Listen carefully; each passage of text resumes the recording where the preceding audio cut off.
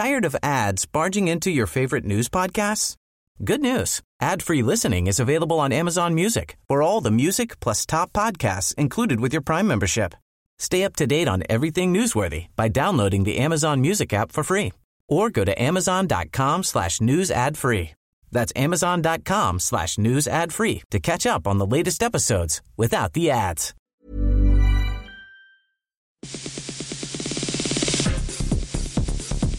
Welcome to Extra Time, a web-only sports program brought to you by Radio New Zealand Sport.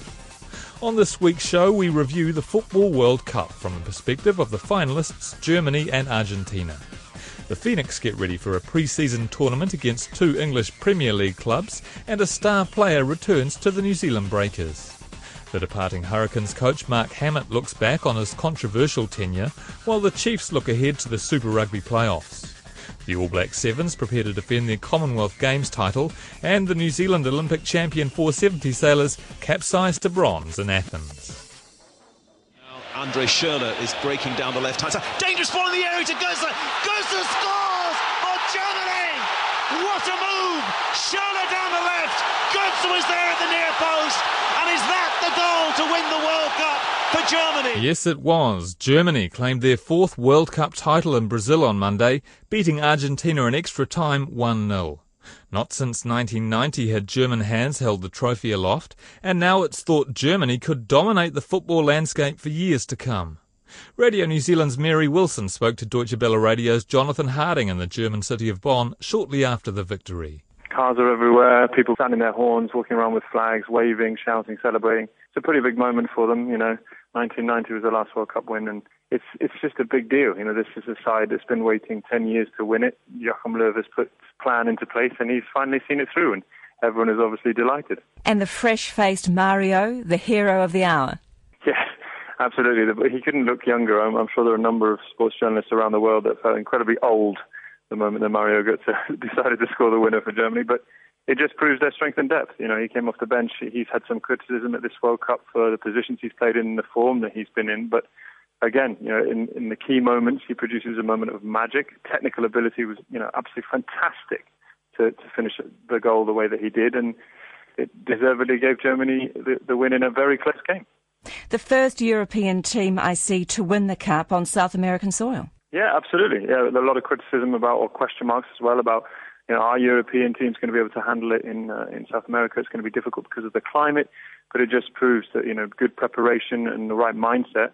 It doesn't really matter where and what the climate is. If you prepare properly and you've got the right players in the right place, then anything's possible. And the coach, wasn't he saying that, in fact, Germany is set to dominate for years? This is such a talented side.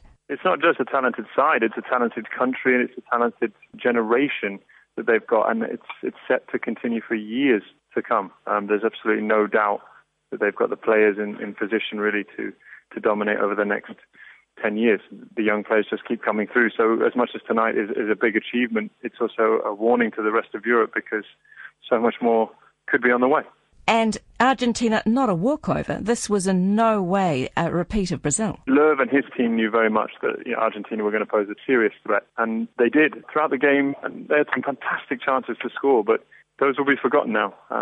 They finished runners-up, and unfortunately, if you don't take those chances early on in the game, then you will pay for them at some point, especially against this Germany team. But credit to them for giving it such a good game, really, making it such a good game and giving it a good go. It really pushed Germany.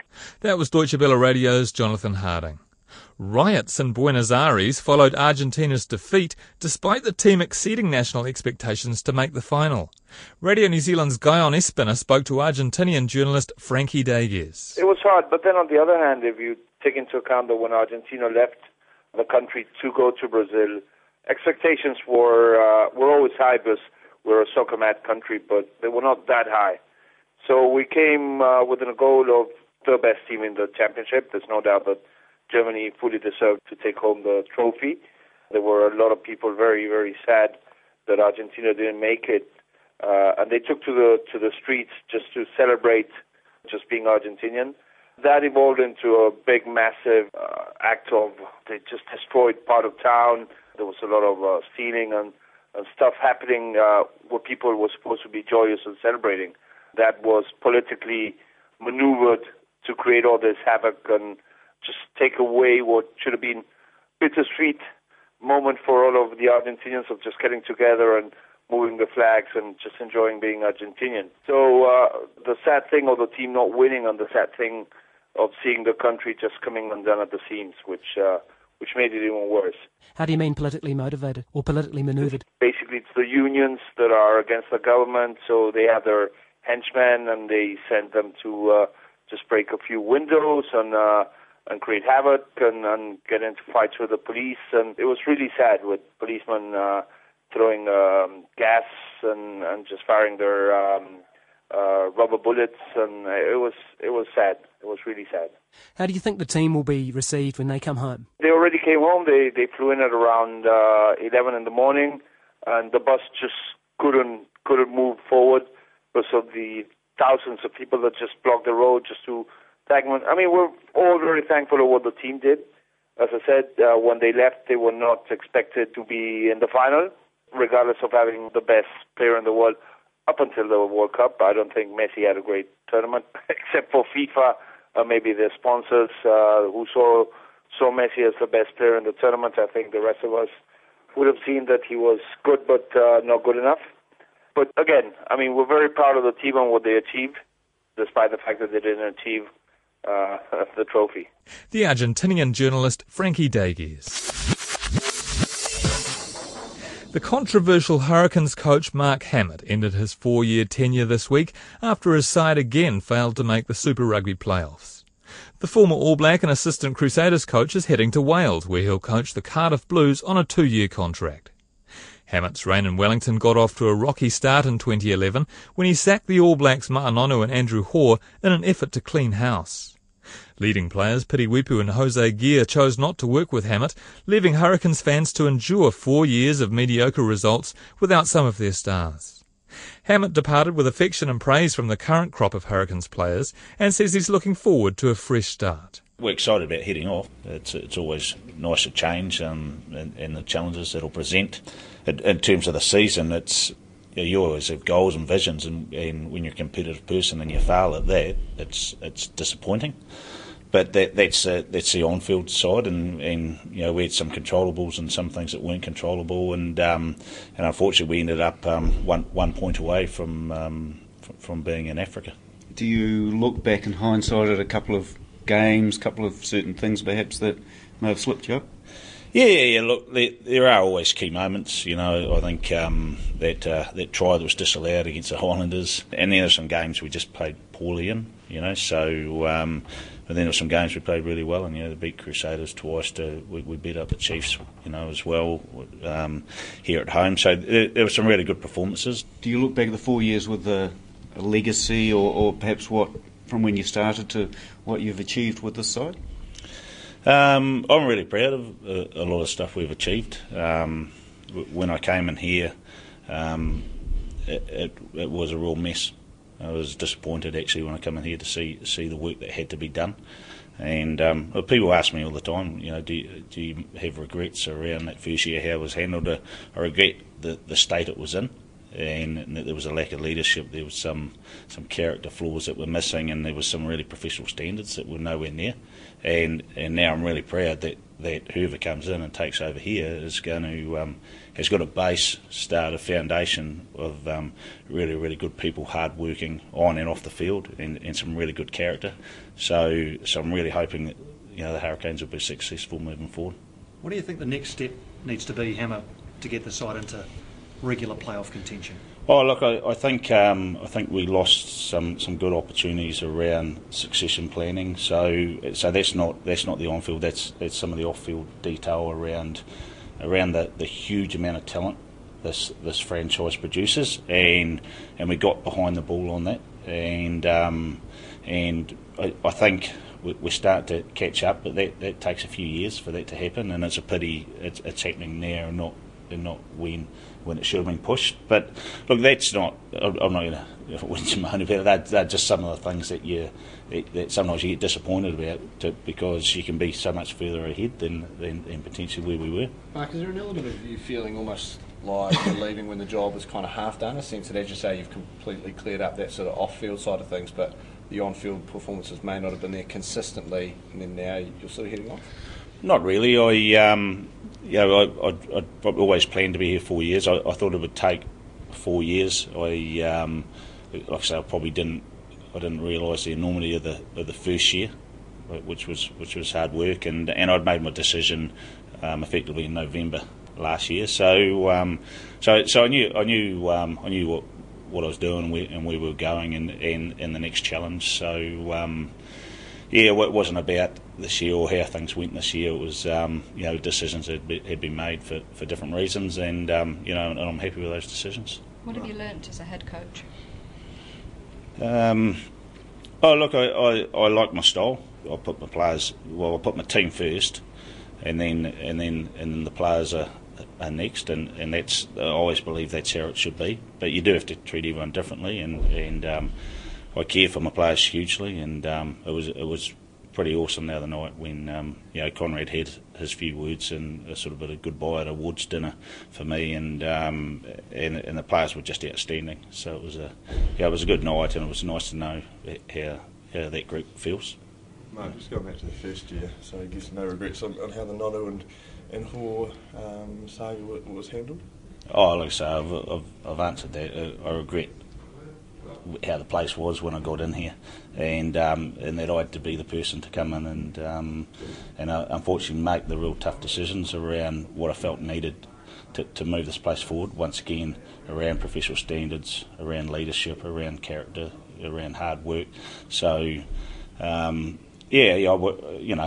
wish that was done, and I'm proud that now whoever takes this, obviously Chris Boyd will have his first crack, but whoever takes over will be able to will have a really good solid foundation to work with. Matt, do you want to coach in Super Rugby again? Yeah, definitely. Yeah. Well, New Zealand, this competition's the toughest competition by far. I was 100% committed to the Hurricanes over the 4 years, and to the players and the people here. So sometimes people get a bit caught up and they think you're red and black, and you're not. You're actually, your heart's fully in with your crew and your team at the time. So, and I know I'll be the same when I move to Cardiff. The former Hurricanes coach Mark Hammett. The Chiefs continue their quest for a third straight Super Rugby title this weekend in their playoff clash with the Brumbies in Canberra. Having just snuck into the top six, the Chiefs will have to do it the hard way this year and win their playoff games on the road. The co-captain Liam Messam spoke to reporters before the squad flew out to Australia and says the do-or-die nature of Saturday's match is nothing new. Oh, it was very motivated. The last couple of weeks have shown that. We've been at knockout stages since the Hurricanes game, so the boys are very motivated and really have responded the way, I guess, as captains we really want them to. Having won the title for 2 years and playing from the front, in the sense you've had that home advantage, you've almost been favourites in many respects. Going in as kind of an underdog, doing it on the road, is this almost the challenge this sort of team needs? Yeah, it is a different challenge, and it's going to be a tough challenge, and it's always awesome to play at home. We've got great fans, but this time we're on the road, and first one's down to Canberra, so that's a tough place to win. So we're doing all the right things that we can to make sure that we're in the right mindset to go down there and get a win. What makes the Brumbies so tough? Oh, just the way they really execute their game plan. They're real, structured, but they do their things really well, and they don't do too many things flashy, but the things they do are really well, and they execute it to almost to perfection. So although you scrambled home in the last couple of weeks, a couple of tight games against Kiwi teams, what is the key for getting the points in Canberra or the win? Yeah, I think the last 2 weeks it's been pretty personal because it's been against a couple of Kiwi teams, so just making sure we go over to Australia and keep that momentum, especially in the four-pack. I think the forwards have really stood up and really set that platform of their physicality, so just making sure that we really just get stuck into the Brumbies. Obviously the Brumbies won the round robin match by quite a margin. What's the difference between the Chiefs team then and then the Chiefs team now? Oh, it's a massive difference. When we were over there in April, we got a bit of a hiding, got a bit embarrassed, but different personnel. This team's grown since those, disappointments. We've gone through a lot of hard times as a team, but I'm really confident that those hard times have made us stronger as a unit and as a family. What particular areas have you grown in? Oh, I think the biggest one is the belief and the confidence. And 3 weeks ago, all you guys were writing us off saying that we couldn't do it, and we were still standing here, and we got an opportunity to make sure that we can follow on to next week. you take much out of the way you fought against the Brumbies in the final last year, or is that just too long ago now and you've got to look at it differently? Oh yeah, that's definitely a long time ago now, and even in the April game, there's a lot we can learn from that, but it's a long time ago, and like I said, we've grown as a team and as a family, and as better people as well, and better rugby players. So. You do take from that campaign and the previous one, you've perhaps got more playoff experience than anyone in these series. How much role do you think that'll play? Yeah, I guess a lot of people talk about momentum when you come into playoffs, but for me, I'm a big believer it's just a one-off. And if you just throw everything into this one game and then worry about the week after, then we should be all right. And that's all we've got to do is just focus on every day by day and just have the excitement about training and just get into Saturday night and just rip into it because it's a one-off. That was the Chiefs co-captain Liam Messam. The Wellington Phoenix football team is building up to this month's 4-team pre-season tournament with fellow A-League club Sydney and the English Premier League sides Newcastle and West Ham. It's not known if the Phoenix will field the all-white midfielder Michael McGlinchey, who's locked in a contract dispute with the Central Coast Mariners. But this week the club confirmed it's re-signed captain Andrew Durante for another season. The central defender spoke to media about his new contract and the club's playing roster for the coming season. I spoke to Ernie and the club towards the end of last season about extending, and we went into discussions, but it was a pretty easy decision for myself. I really wanted to stay here and as long as possible, and it gives me some security for the next, obviously this season and next season now, and I can just keep my head down and concentrate on playing good. Just the 1 year though, I mean, do you see yourself at the Phoenix beyond 2015-16? Yeah, I'd like to think so. My track record's pretty good. I haven't missed too many games through injury or any reason really. So hopefully that can continue. I'm happy just to sign a 1 year extension. I'll be 33 at the end of it, and then take it from there. We'll see how I'm playing. How do you see this year's team shaping up compared to maybe this time last year? Yeah, it's looking good. We've had a really good organised pre-season already. We've been in for about 5 weeks now, and it's been really good. Last season was a little bit unsettled, waiting for players to come in. There was a lot of changes, but we've got a similar squad to last year with a few really good additions. So we're really excited by it. We understand the system a lot better now under Ernie, and hopefully it's going to reap rewards, and we're getting that playoff. If you can get McGlinchey as an official Phoenix player, what will he bring to the team? Yeah, hopefully it happens. He's a brilliant bloke and a fantastic player. And look, I think our depth in midfield probably hurt us a little bit last season, and having him in there creates a lot of competition for the midfield spot. So he's proven in the A-League. He's had a fantastic few years at Central Coast, and hopefully we can secure him. And he plays really well for us. How competitive do you think you'll be against Newcastle and West Ham? Have you got a feel for how you might go? Yeah, I think we'll have a good chance, to be honest. From what I understand, they've only been back in pre-season maybe 2 or 3 weeks. We've had 5 or 6 weeks under our belt already, and we're looking pretty good. It's hard to gauge, obviously never having played against them, only watching on TV. But look, I think we're going to have a good chance. We're set up and organised to have a real crack at them. So we'll see how we go. Ernie reckons you and Ben might be pretty busy. Are you ready for that? Yeah, big Andy Carroll at the top will be a handful. Obviously, he's a great player and a big boy. So, if they do go direct, we'll have a tough night. But looking forward to it. You want to play against some of the best players, and we're not going to get this opportunity too often. So we've got to make the most of it. We're just going to go out there, enjoy ourselves. Go out there to beat them, and hopefully there's a big crowd and everyone really makes the most of it. In the pre-season, Jerry, yourself and Siggy have played centre-back most of the time, but there's been a few options tried out at right and left-back. Do you think there might be a little bit of depth perhaps being built in the full-back positions now at the club? Yeah, it was difficult last season with lots of injuries. Whoever played left or right full-back seemed to get injured. So it was a kind of a cursed position last year. But look, we got lots of depth. We got Reece, we got Josh, Doyley's in potential to get a spot there. Manny's converted back there now. So there's lots of options for us. It's up to the players now to stamp their authority and see who wants it and take us into the season with it. And just in front of you, Albert Riera, nice to look up and see that shaggy mopper here in front of you. Yeah, brilliant. Obviously we missed him a lot last season when he got injured, but he was fantastic the games that he played and got our player of the year. So I believe he's been called up to the All-Stars as well, which is a great reward for him, and he's been great. He's still trying to get back to full fitness, but when he does play, he's a fantastic player for us. That was the captain of the Phoenix, Andrew Durante. The Breakers have made the most important signing of their off-season, securing the return of the American point guard Cedric Jackson. After failing to make the playoffs without the former MVP last season, the Breakers have secured his services on a 2-year deal. The club's general manager Richard Clark spoke to reporters after confirming the signing. We've been in touch probably since the season finished, and it's always a wait and see. It's working through some opportunities for him and where he wanted to be, but I think a 2-year deal, and he does enjoy it here and knew the environment he was coming into, so it's just a matter of the right time. How significant is it for the team, someone like him coming back? It's very significant, I think. For Dean, it gives him someone that he really trusts, how he plays. Cedric is the perfect guy for the type of the style of gameplay Dean wants to play, so he was a priority. And best thing about Ced is his main quality is he makes everyone else better, and so that's a good thing to have in the team, and it's not every day you get an MVP coming back. But did you say it was, you've been in talks for a wee while now. Did Cedric have some concerns about coming back? No, it always just takes a while. He's still got the NBA dream and just seeing where that was going. But it's quite a process with the agents, and they always want to place him where he's going to get the most money, and so we had to work through that and convince them that it was a good environment. The 2 years helps, and our season shortening by a few weeks helps. It gives them some opportunities after our season, but yeah, sometimes it just takes a little bit of time to get to the right result.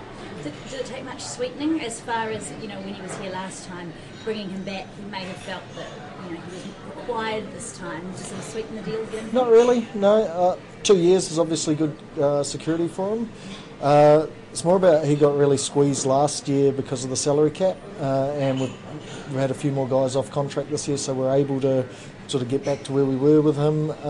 But for Ced, it's about understanding his role, what he's going to do, the opportunities he has, as much as the contract side of things, and it was about convincing him of that, and I think his value to us and how much we wanted him was important. And so it was a bit of a process, but pretty exciting to have him back. You've got a real grin on your face. It's obviously pretty exciting. It's something, it's a bit of work, and we know what Ced can do. I also, just before this, watched the highlights package of Ced that Kate put together, and it's hard not to get excited when you know that guy's coming back. But we're a club that prides itself on being a family, and Ced was a big part of that family, and it's like someone coming home.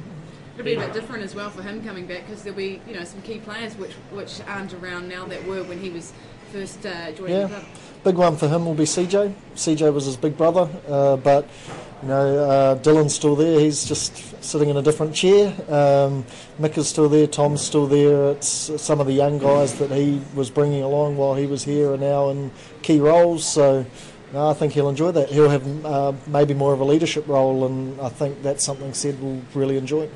Did you have to have a good look at him from a medical perspective after the injuries he struggled with last year? We'll still get a full check-out with him. We're fortunate that our former Dr. Bruce Twaddle is now orthopaedic surgeon up in Seattle, and so it's not far from Ced. So again, we'll get the family onto it, and they'll check him out. And but everything points to him being okay. And he's been playing and doing workouts. Yeah, he's been working out. We just worked out with Sacramento. I think he's got a little bit of a hamstring twinge, but that's just a niggle, and he's got a bit of time to get into shape and rest up. He knows what he's doing now, so he doesn't have to beat himself up every day.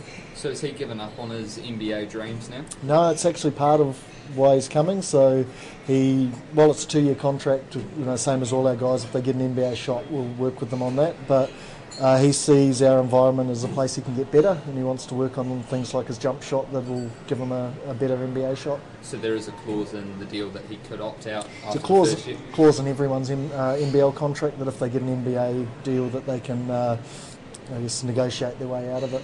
But for us, we expect him to be here for 2 years. If he gets a shot at the league, then that's probably a good result too. What does this signing do for not only the salary cap but the team player or the player points rankings now? Are you still comfortable with that? We're actually in a really good place points wise. We've got loyalty points came in this year, and Tom and Alex get some deductions. And we've got like Dwayne Bailey coming in as a 1, and we're good on points. Salary cap's always, you have to manage it, but we're in a good place with it, and I think we're building a quality team. And Dean's scouting some other talents over in America as we speak? He is, yes. He's at the Vegas Summer Leagues. He's doing some coaching there, checking out some import options, but we've still got a couple of local spots. Hopefully have one of those confirmed in the next couple of days, and we think we're heading in the right direction to putting the team Dean wants together. Presumably, Dean will be looking at a big man for that second spot. Maybe. Depends on our local signings. But we've got some decisions to make, and just need to see how a couple other things play out. That was the Breakers General Manager, Richard Clark. The All Black Sevens flew out to a training camp in the Netherlands this week as part of the build-up to the defence of their title at the Commonwealth Games. New Zealand has won gold at the previous 4 games and are favourites to win in Glasgow, although they're likely to be without stalwarts Tamasi Thama and Lottie Rakambula, who've only made the squad as travelling reserves. The captain, DJ Forbes, says while the Commonwealth Games is no longer the pinnacle of the sport, competition will be stiff in Scotland. He spoke to media at Auckland Airport. A lot of teams will be building, for the Olympics, keeping that at the back of their head. But I think ultimately everyone knows the competition in general in the World Series is a lot more harder than it used to be. So definitely going to be a hard task to get their fifth gold medal. Who's our favourites? I mean, obviously, apart from yourselves, obviously, you have the number on your back. Never lost a match at the Commonwealth Games. Who else you got to worry about? All the Big Ten nations are definitely going to be the main threats. But in saying that, our pool is probably one of the hardest pools. Scotland at home, we saw that on the World Series, were amazing. Then obviously we faced Canada in the final in London, so we got both of them in our pool. So as far as we're concerned, we're just worried about our pool games, and if we can get through that, unscathed, then we should have a good chance at gold. How much does that fear of failure drive you on? Nobody wants to be the first team to lose a match at the Com Game. Yeah, I think there's a fine line. In terms of the expectation, any rugby team wearing a black jersey in the Furnon is expected to do well. Obviously the legacy is set in stone, and hopefully we've got a chance to add to that. I think it's probably my duty along with the senior boys to find that fine line, how much motivation is pressure and how much we can't let that get on top of us. So I think in terms of building, the boys are well established seasoned sevens players now, and they know what's at stake. So definitely we're no surprises this weekend. Nice to have Lottie and Tamasi jumping on that plane and heading over for a bit. Yeah, I think if anything, they've been stalwarts of our team, and if anything goes wrong, they have those two able and ready. Definitely, it keeps everything in perspective, and I guess they'll be hurting, but in saying that, it sort of says a lot about the depth of New Zealand sevens at the moment. So to know that those two guys are in the reserves, I guess shows how much our team is moving forward. Do you reckon it's a younger man's game now? I mean, you and Tim must be the oldest guys there. There's no Eric Rush anymore, Yeah, well, in all fairness, you could say it's a young man's sport, but I think there's a place for everyone, and I guess I've held my own, and a lot of the senior boys are doing exactly the same. And I think there's a niche for certain types of players. Obviously, the athlete itself is changing. A lot of our boys that are backs and 15s are playing the forwards role, and so I guess in terms of the sport moving forward, it's pretty exciting now that these bigger and faster and stronger guys still playing rugby. And talking of young guys, Joe Webber and Declan O'Donnell back in the side, it must be exciting to see them running around again. Yeah, well, I think if anyone's going to be excited, it's definitely Dex. He's been chomping at the bit to get it back out there, and he's been, hampered by a lot of injuries, a lot of unfortunate injuries. And I was there the last time when he blew his hammy, just to see the tears and deltas for a World Series. So it's going to be exciting for him, and like you said, the calibre of players that are, putting their hand up for a starting position can only mean good things for us come game time in Glasgow. The Netherlands camp, is that? You must have done the conditioning already. So what's the aim at the Netherlands camp?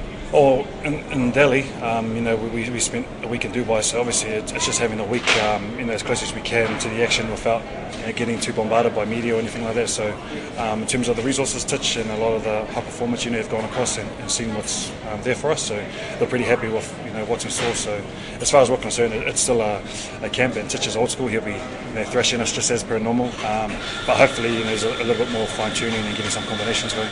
That was the captain of the All Black Sevens, DJ Forbes.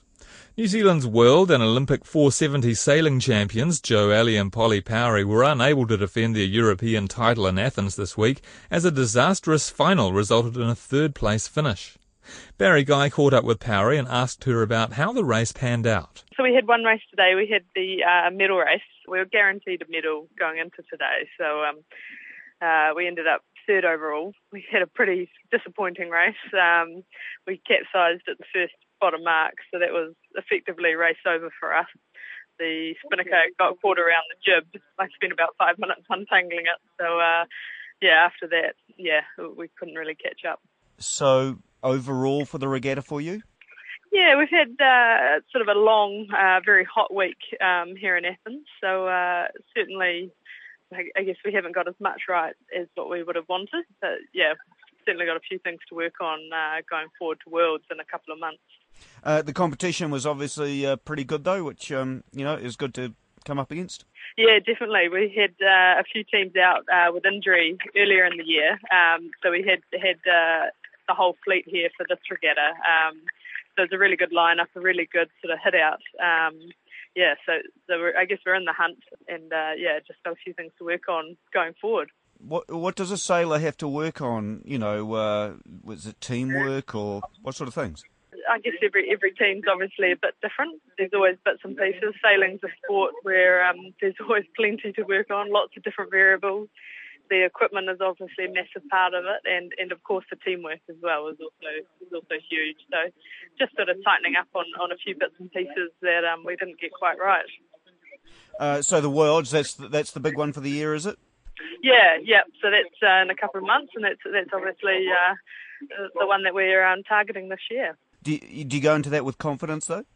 Yeah, I mean, we obviously we didn't get everything right, but we're still well in the mix going forward with the full fleet. So we just got to keep our heads up and keep improving and looking forward. You sound pretty relaxed about the whole thing, really. Is that the best place to be in once you've just completed a regatta? Is it? Yeah, I guess sailing's a sport where sometimes things don't go your way. Certainly, I guess we know where we didn't go well and what we didn't do right. So, I guess in that sense it makes it quite simple going forward. You know what you need to do, and we do know what we need to do. So, in that sense, it gives you a bit of peace of mind, I suppose. That was the New Zealand 470 sailor Polly Powery. The World Championships she mentioned are held in Spain later this year. That's extra time for this week. You can send your feedback to sport@radionz.co.nz. I'm Ben Robinson. Thanks for listening. Tired of ads barging into your favorite news podcasts?